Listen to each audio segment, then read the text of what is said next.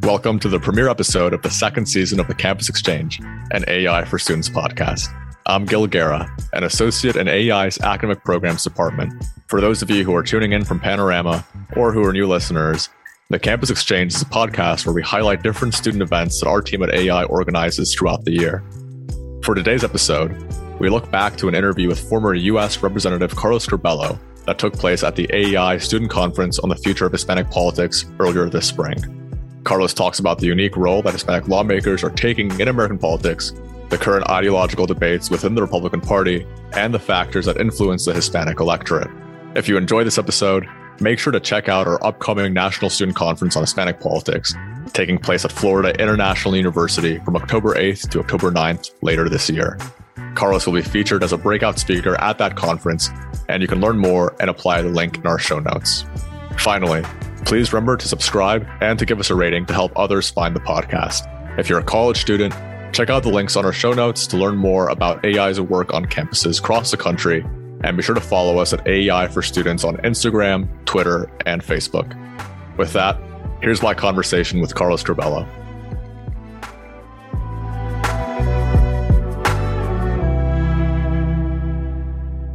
It's an honor to be here, and it's even more of an honor to get to introduce Carlos Curbelo, whose example of principled leadership and public service has inspired countless young Hispanic Americans, myself included.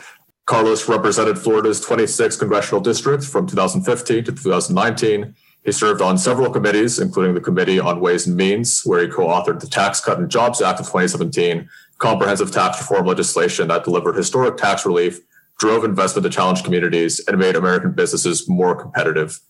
While in Congress, Carlos also led on climate policy, immigration reform, and gun safety. He co-founded and co-chaired the Bipartisan Climate Solutions Caucus, served in a leadership role in the Problem Solvers Caucus, and in 2018, he led a discharge petition initiative that forced the U.S. House to debate and consider comprehensive immigration reform legislation, including a pathway to citizenship for Dreamers, for the first time in a decade. He was ranked the fourth most bipartisan member of the House during his time in Congress and has now returned to the private sector. So, Carlos, thank you so much for being here with us. Thank you, Gil. Many thanks to you and to Chris and to the whole AEI family. I have so much respect for the American Enterprise Institute, for all the knowledge and information that you all put out there, and for the wonderful contributions you make to public debate and discourse in our country. So thanks for inviting me to be a part of this special event. Great. So, let's dive right in. Many of the students in this conference have some interest in public service or in influencing public policy. So, when you were in their shoes, if you could sort of time travel back, and can give yourself some advice for the career trajectory that you wound up on, apart from investing in Microsoft, Amazon, GameStop, all of those, what advice would you give yourself or to a college student who has similar sorts of interests? There's no substitute for experience. Reading books is very important. Taking classes is very useful. But I always found that getting in the game, so to speak, doing internships, taking jobs, even if they didn't pay very well at the beginning, and really getting that on the field experience is the best way, number one, to learn, and number two, to make sure that you actually enjoy what you think you want to do. I oftentimes tell young people who want to be lawyers or who say they want to be lawyers, make sure you spend some time at a law firm and get a feel for what that's like, because I think a lot of people really like the idea of becoming a lawyer, but only some people actually like practicing law. So with politics and government and anything else, it's the same. You may think you want to be an elected official. You may think you want to be a public administrator. If you do, that's wonderful. We need good people in all of those fields. But just make sure it's for you and make sure you enjoy it and make sure that it really gets you up every day, because there's a chance that it may not, and then you get stuck. Great. And let's talk a little bit about political leadership. That's a founding principle of the Congressional Hispanic Leadership Institute, one of our sponsors here. There have been a number of very divisive, very controversial votes in Congress recently. There was a vote to impeach President Donald Trump. And there was also the vote to strip Representative Marjorie Taylor Greene of her committee assignments. And looking at some of the Republicans who voted against their parties on either one of those votes, Jamie Herrera Beutler and Anthony Gonzalez both voted to impeach President Trump and voting to strip Representative Marjorie Taylor Greene of her committee assignments. Mario Diaz-Balart, Carlos Jimenez, and Maria Elvira Salazar of Florida, along with Nicole Mayotakis of New York, all joined the Democratic majority in making that vote. Taken together, all the representatives who voted essentially against their party on those two very controversial votes were also Hispanic Republicans. Taken together, they also constitute actually a majority of Hispanic Republicans currently serving in the Congress. Is this something that strikes you as a coincidence, or do you think there's more of an underlying factor here that led to that result? Gil, we're convening today, and all the young people who are with us are coming of age at a difficult and toxic time in our country's politics, but not only in our politics. I think it spills over more broadly into our society, and there's really a truth crisis in our country. The truth gets hijacked every day by extremists, both sides, by bad actors, by people who don't have the public good in mind, people who are selfish-minded and are just looking to advance their own narrow interests. And what you're starting to see in the Republican Party in Congress, and you just mentioned a few names, is people who are understanding that we kind of have to take off the partisan lenses and really defend the truth. And if someone like Congresswoman Greene is out there saying that school shootings were staged, or that QAnon and the mainstream media are more or less the same, people have to stand up for the truth. It's not against her. It's a matter of defending the truth and committing to the truth. Liz Cheney, Mitch McConnell, major Republican leaders have stated now over and over again in the last few weeks, the Republican Party has to be a party committed to the truth. So I think a lot of us who come from Hispanic families, some of us who were born in Latin American countries, I think we have a special appreciation for this because we know that our families lost countries fundamentally to dishonesty, right? We all these revolutions have names, the Castros, Hugo Chavez, Daniel Ortega. There are many names that we can go through over the last few decades, but fundamentally all these people destroyed democracy in their countries by advancing lies that sowed resentment and anger in society and led people to think that they needed some kind of radical revolution to save their society. We're still the greatest democracy in the world, but we face many risks today. And a lot of these stories that maybe we heard our parents and grandparents tell us about their countries, what's been happening here is starting to sound a little bit like that. So these young leaders that are getting ready to go out into the world, so to speak, I really ask that you follow the example of those in Congress and those in society who have made that commitment to the truth, to facts, to science, because without that, it's very difficult to have a productive, prosperous society where everyone can reach their potential, which is why so many of us embrace American capitalism and really embrace free enterprise, because we want every individual to flourish and to grow and to achieve whatever he or she wants to achieve. But if we don't have a rules-based, fact-based society where we're all committed to the truth, then that becomes very difficult. So these leaders that you mentioned, a lot of them Hispanic Americans who stepped out and broke with their party to defend the truth. I commend them, and I think we need a lot more of that. Great. And, let's talk a little bit more about what that process is actually like. When you were in Congress, you were a member of the Republican Party. I mentioned this in your bio, but there were several times where you took stands that, at the time at least, were unpopular with your party on things like climate policy, to name one instance. What is that process actually like behind the scenes when you are in a position of leadership? Do none of the other members of Congress sit with you at the cafeteria as a result of it? Is there more acceptance of it behind the scenes? And fundamentally, why do you think we don't see more members of Congress taking these sorts of stance? Look, Gil, it's in almost everything in life, it's easier to get along just by going along. So if you're sitting with 20 of your Republican friends and 19 of them say, hey, for example, this whole climate change discussion is a hoax, this whole idea about carbon dioxide emissions contributing to global warming, that's just fake and made up. Many times the easy thing to do is to either ignore it or say, oh, yeah, that's true, maybe laugh it off. It's far more difficult to intervene and say, well, actually, I disagree. This is why, and this is why we should be thinking differently and especially acting differently when it comes to this. So I found myself a lot of times swimming against the current, going against the grain, taking extraordinary actions to force important discussions and debates. We certainly did that on immigration.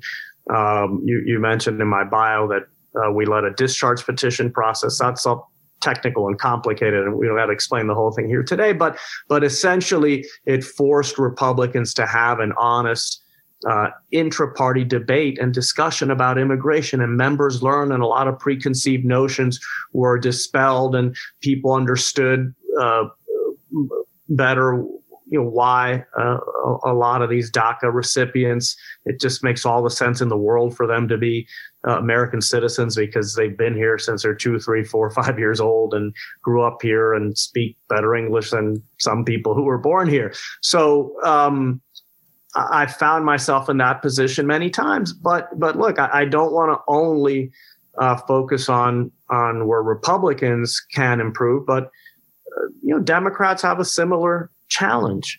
For example, I was excluded from the Congressional Hispanic Caucus by Democrats because I didn't agree with them on every issue. Because I was a Republican, they essentially said, "No, you're not Hispanic because you're not a Democrat." So I wasn't allowed to join a caucus that was formed to include all Hispanics serving in Congress. And that kind of attitude and mentality is also destructive, right? Where we just kind of shut out anyone who doesn't fully agree with us. That's not what our founders had in mind when they developed a government that's designed to operate based on consensus, right? You have a House, a Senate, they both have to pass bills. In the Senate, the threshold is higher for a lot of bills. Then you have an executive that has to sign the bill. Then you have a court system that can review legislation. So we're really designed to sit at a table, bring our disagreements to that table, have a negotiation, give some, take some, and then move forward in a way where everyone gets something and the country and our communities are better off. That's not happening now. And I think that this rising generation of leaders, business, civic, political leaders, has to not only be committed to the truth, but also has to be committed to civil discourse and dialogue, using facts, using data, not disqualifying people just because they disagree. These are all things that probably our parents and grandparents taught us, but that a lot of adults in our society are not following. And the victims could be the people who inherit this country. So all of you who are listening today, so it's important that all of us and that all of you be a part of the solution and not make things worse. The incident that you mentioned when the Congressional Hispanic Caucus denied you membership after you applied to it has been in the news again recently because with the introduction of a few new freshman members of Congress, like Maria Elvira Salazar, Carlos Jimenez, just to name a few, who are also Hispanic Republicans, the question has come up again of whether or not they should apply for membership of that caucus. There's also been talk of reviving the former Republican equivalent of that caucus. So, going forward, would you like to see a bipartisan Hispanic caucus that accepts members of both parties? Or do you think really the viable way forward is to have Hispanic Democrats in one caucus, Republican Hispanics in another caucus? How would you like to see that path forward play out? So, Gil, it's okay for members to organize with members of their party. That makes all the sense in the world. But there should also be forums where members of both parties, and if one day we have more parties in this country, of all parties, can come together. So when we set up the House Climate Solutions Caucus, which you mentioned, it was the first ever organization dedicated to climate policy that included Republicans and Democrats. Democrats for years had their own environmental caucus. Republicans didn't have any caucus that was focused specifically on climate change and climate policy. This new caucus that we formed was a great success because for the first time, Republicans and Democrats started talking about this issue, started understanding one another's concerns, one another's objections, one another's insecurities when it came to the issue. And in doing so, they started kind of holding each other accountable, because once you have to explain something to someone who doesn't agree with you, you really have to get your arguments in order and you have to show evidence. And that's good for everyone. That's good for you because you become a better proponent of what you believe or what you'd like to see. And it's also good for whoever you're talking to because they can learn from you. And of course, you can learn from them as well. So it's unfortunate the Congressional Hispanic Caucus has now officially decided that they will not accept any Republicans. So Republicans only have the option of forming their own or of restarting the House Hispanic Republican Conference Assembly, I think it's called. I don't remember the exact name, but they should do it. And maybe what they can do then is that those two caucuses can get together every once in a while and share ideas and figure out how they can work together on immigration. For example, you mentioned Maria Salazar. She wants to lead on immigration. She wants a path to citizenship for DACA recipients. She wants a fair solution for the undocumented who have been working in this country for many years and haven't committed any crimes or run afoul of the law. So why would Democrats want to exclude someone like that? It makes no sense unless they're insincere about wanting to advance immigration reform. But yes, we need more, not fewer opportunities for Republicans and Democrats to get together and to try to build some consensus. Although we've had some setbacks, we've also had some successes. Look, I give a lot of credit to the Congressional Black Caucus. They have always welcomed Republicans. They've had disagreements, they've had issues, but they have always welcomed Republicans. When I served in Congress, Mia Love was a member of the Congressional Black Caucus, Republican from Utah, and most of the CBC members were grateful to her. They said it made sense because if they needed something from House leadership, which at the time Republicans had the majority, Mia could help them. I mean, this is, again, this is simple stuff, but it's just not happening. And the Senate, another development I want to highlight, Gil, is Senator Coons of Delaware, Democrat, and Senator Braun of Indiana have come together to form the bipartisan Senate Climate Solutions Caucus. So now the House caucus has a companion in the Senate. There are 7 Republicans and 7 Democrats in that caucus. They work together. They talk. They circulate policy proposals. That's healthy. That's how our democracy, our republic, is supposed to work. In most cases, we're failing these days. Maybe there's one last question from my end. You mentioned that the Congressional Black Caucus, in accepting Republican members, oftentimes that leads to difficult conversations whenever you're sort of united around perhaps a common identity, but have these political disagreements. I think political disagreements is something that probably comes pretty natural to most Hispanics. Most of us come from pretty large families, and there's usually at least one member out there, usually an uncle, usually a Theo, who has sort of wacky beliefs, that they're very opinionated about. But one of the things that you mentioned is the importance of civil dialogue. That's something that both Chile and AEI really care about promoting, especially among young people. So can you give perhaps, any tips to students who might want to reach out to someone in their classroom who, might be a Republican or might be a Democrat, might want to start having these conversations, but hasn't really had that experience yet? How do you make those first steps, those first approaches, if, for most of your life, perhaps you haven't really talked to too many people who have disagreed with you politically? Well, I think the best advice I have, Gil, is to quote a slogan of a famous American company: "Just do it." Just reach out to someone, or maybe set up a social outing where it's two Republicans and two Democrats, or two people who are on one side of the issue and two who are on the other side of an issue, and just try to have a friendly dialogue and make it fun. Maybe go out for a nice meal or go watch a game and then get together afterwards.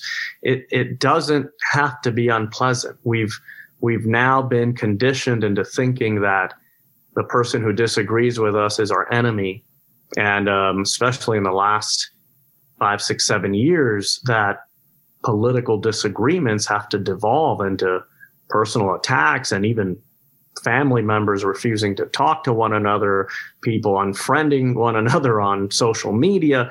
I mean, this is evidence of a sick society, of a society where people cannot disagree respectfully. And I'll tell you a quick story. When I was growing up, I always remember my dad would tell me, he grew up in Cuba and, of course, lost his country and went through a very rough time. And he would always say, Carlos, remember that, in this country, things are done differently.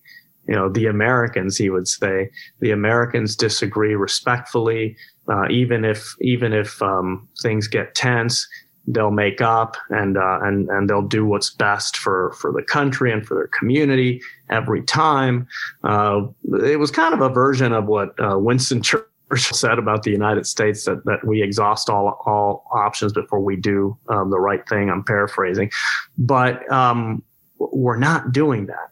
We're not doing that anymore. And the 6th of January was evidence of that. I don't think anyone could have imagined that we would have an assault on the capital of the United States, that people would, U.S. citizens, not foreign enemies, U.S. citizens would burst into the Capitol with a goal of disrupting a democratic process, maybe hurting constitutional officers like Vice President Pence, Speaker Pelosi, and others. We all need to do our part to change this, especially people in leadership positions, which includes everyone on this call today, because if you're here and you're taking the time to listen and to grow and to learn on a Saturday, you're a leader. You're distinguishing yourself from most people out there. We need all of you to help heal this society for everyone's benefit, including your own. Great. So we're going to turn over to student questions now. And our first question comes from Miguel del Valle, who asks, it seems that the current direction of the GOP is socially conservative and economically populist. It is no longer a professional class party, but one that shares the values of the working class. Could you share your thoughts on the future of the economic policies of the GOP, considering the GOP wants to seize a larger share of the minority vote, and minorities, though socially conservative, are more likely to embrace welfare policies and also more likely to spurn libertarian economic ideas? So he has put his finger on the identity crisis that the Republican Party is going through. I think the Republican Party has to learn from this Trump era, and there are many lessons, but some lessons are actually not just negative, right? I think there's some positive lessons here too. I think Donald Trump taught Republicans that a political party has to appeal to a broader base of people. So the Republican Party for many years, certainly the party that I grew up in, talked a lot about economic policy and how certain policies are good for corporations and job creators. Certainly, I legislated, along those lines when we cut corporate taxes. Why? And when we still think that was a great decision. American companies were paying a 35% tax rate. That made them a lot less competitive than companies in most countries throughout the world were paying in the 20s. So we thought it was a good idea, and I still strongly believe it was a good idea to cut the corporate tax rate so that U.S. companies can do better, employ more people, invest more, et cetera. But those are economic arguments. Those are intellectual arguments. A political party also has to be popular in order to win.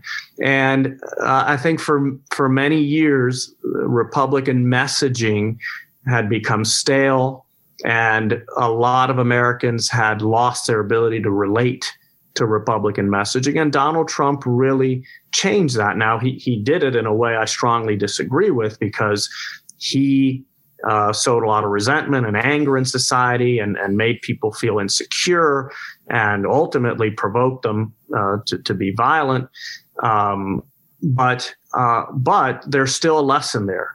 And perhaps the Republican Party doesn't have to become totally populist, even though it is trending in that direction. But certainly it must do a better job of connecting the dots for people and helping people understand why free market capitalism is the best policy for them and for their families, even if it means that sometimes people fail and businesses close and people apply for jobs and lose to more qualified candidates. I mean, that's competition. That's the nature of it. But even if we might lose today, in the long run, we all win because we're more productive as a society. People have more choice. So we do need to learn from Donald Trump this lesson that political parties, political movements, political platforms not only need to make policy sense, but they have to be popular and they have to appeal to people beyond those who sit in corporate boardrooms. So free trade is another important example of that. I think the reason, or one of the reasons why a lot of Americans turned against free trade policies is because we didn't do a good enough job of explaining how that all works and of highlighting the many jobs and opportunities that free and fair trade do generate here in our country. So I do think that Trump has left an indelible mark in the party in this sense. I do think that the party will have a populist streak, which it really didn't 10 years ago. But that doesn't mean that it has to become a populist party where we just want to grow the state to give people some short-term benefits that in the long term is going to hurt everyone and reduce everyone's prosperity.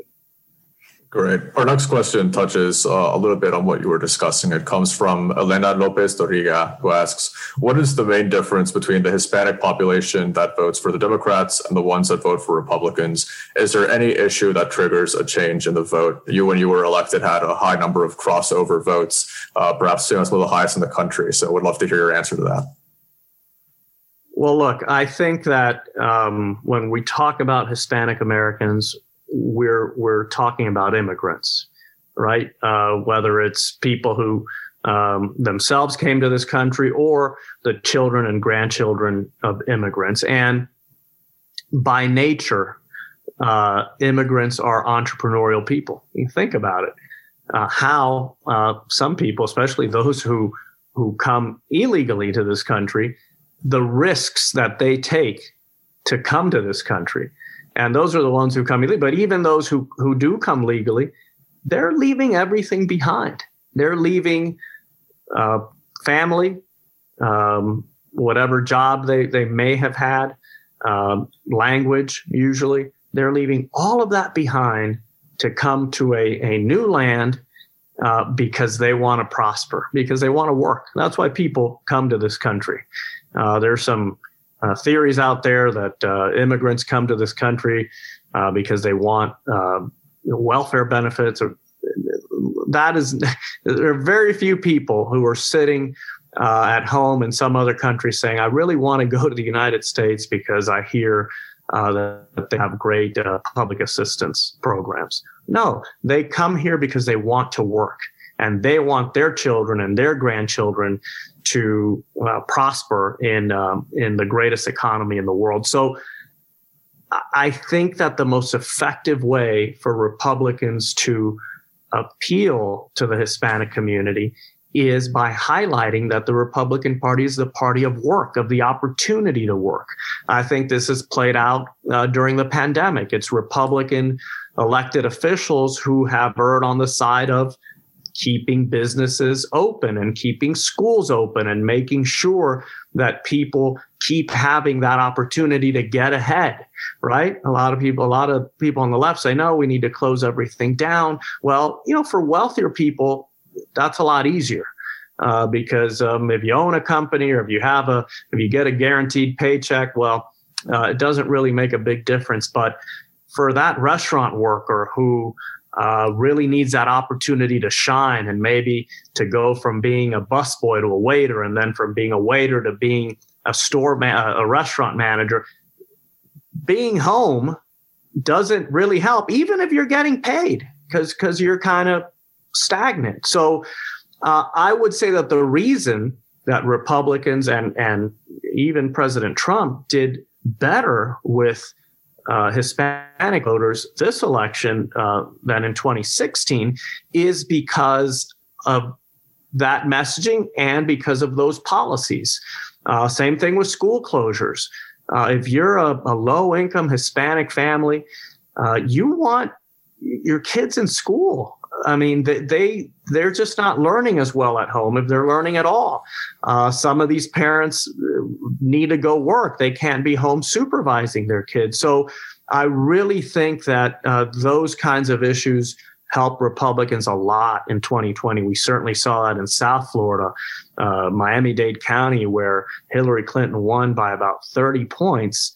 Joe Biden only won by 8 points. Dramatic shift. Why? Because a lot of Hispanic voters decided that even though they didn't like some things about President Trump, and they especially didn't like his style, they believed that Republican policies would be better for them and for their families. And also there was a fear that Democrats were moving too far left. And of course, a lot of Hispanic Americans come from countries where there were socialist revolutions, and they're very sensitive to those kinds of policies. So, I think that a lot of, especially recently arrived immigrants, went Republican. I would say that those Hispanics who are more assimilated, maybe who have been here for 2 or 3 generations, were more likely to vote Democrat because they were so turned off by President Trump, the way a lot of white suburban voters were as well. Great. Our next question comes from Maria Aguilar, who asks, how does Congress fight against the promoting of conspiracy theories such as QAnon that have recently seemed to infiltrate public office? Basically, what is the role for Congress for combating those sorts of conspiracy theories, perhaps both among members, but also among the general public? I think you do what the 11 Republicans who voted to strip Congresswoman Green of her committees do. You stand up and you say, look, we're not going to expel this member because she was elected and her district has to be respected, but we are going to sanction her because she is saying things that are completely false. And in doing so, she's intoxicating our discourse and putting all members of Congress at risk, because these types of conspiracy theories do lead to violence. Okay, the conspiracy theory that the 2020 election was stolen led to violence, which makes sense because anytime you steal something from someone, it's possible that they could react violently. Not that they should, but it can be considered a natural reaction. The 72 Republicans who voted to accept the legitimate election result. That is how you show leadership, by acknowledging the truth.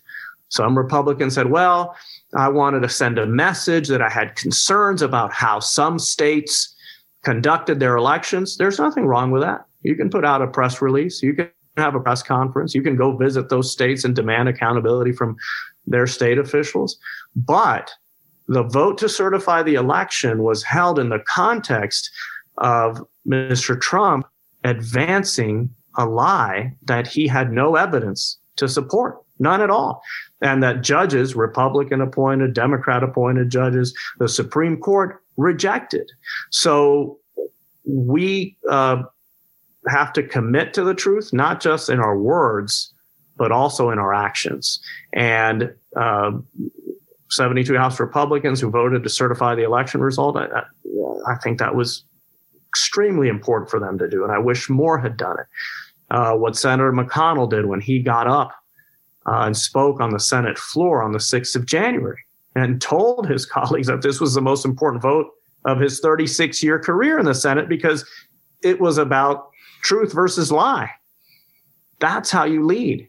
And I think Senator McConnell's leadership held all but 6 or 7 Republicans together in the Senate to recognize the truth. And that was important. McConnell literally held the line for democracy that day. So these things shouldn't take courageous leadership. It should be easy to just acknowledge the truth. It isn't these days because there's a lot of groupthink. There's a lot of mob mentality, I hate to say. But we have to stand up to that because if we don't, then dishonesty triumphs. And once we lose the truth in a society, everything starts to unravel. Great. We have time for maybe a couple of questions. This next one comes from Tarafi Torres, who asks, is there room for Latinos in the Republican Party now that a large part of the party electorate, especially after Trump, seem to lean more towards white nativist expression with little distinction between illegal immigrants and Hispanics born in the U.S.? How can the Republican Party hold this coalition together? The greatest obstacle to the Republican Party gaining or achieving majority support among Hispanic Americans is this nativism that we've seen develop in the party over the last maybe decade, maybe a little bit longer. Like I told you, Gil, the policies, not all of them, but many of them are in line with the aspirational nature of immigrant Americans, of Hispanic Americans. Someone indicated earlier, a lot of Hispanic American families are socially conservative. Okay, and we can be socially conservative and accepting at the same time. Those two are not mutually exclusive. We can understand that we're living in a different society today than we did 50 years ago, that not every family looks the way it used to look 50 years ago. And we can be socially conservative while being accepting of other people's choices as well. What we can't do is disqualify people based on how they look, on how they speak English. And unfortunately, in the Republican Party, there is a nativist current. The president fed that current, that movement every day for the last 5 years. He may continue doing so whenever he reemerges into the public scene. And we have to fight that current because that's the greatest obstacle to welcoming Hispanics to this center-right movement, which the Republican Party should still continue to be the party for center-right Americans, for those Americans who are centrist and right of center. A lot of immigrant Americans and Hispanic Americans think that way. They can relate to this idea of free enterprise and the opportunity to work and to grow and to get a good education. But when they hear those ugly messages, then the Republican Party disqualifies itself with a lot of Hispanic Americans, and that's completely understandable. We cannot, as a party, as a movement, disqualify people the way congressional Democrats disqualified me when they refused to let me join the Congressional Hispanic Caucus. We should not imitate that.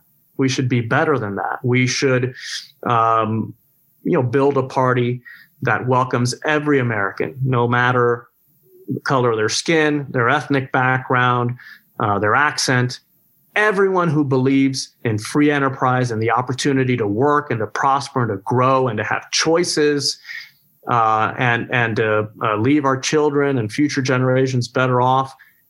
Everyone who believes in that should be welcomed into the Republican Party. Today, a lot of people feel excluded because of this nativist current, and we have to fight it.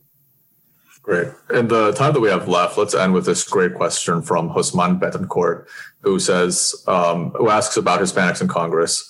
As of 10 years ago from today, do you think that Hispanic American Congress members may act as a binding force between the parties, acting as a firewall to stop radicalized ideologies that may influence both parties? So, Carlos, when we began, I asked you to look into the past. Now, Hosman is asking you to look into the future. We're asking a lot of divination from you today, but do you think that this is something that could foreseeably happen? Yeah, Hispanic Americans in Congress are poised to really help heal this country.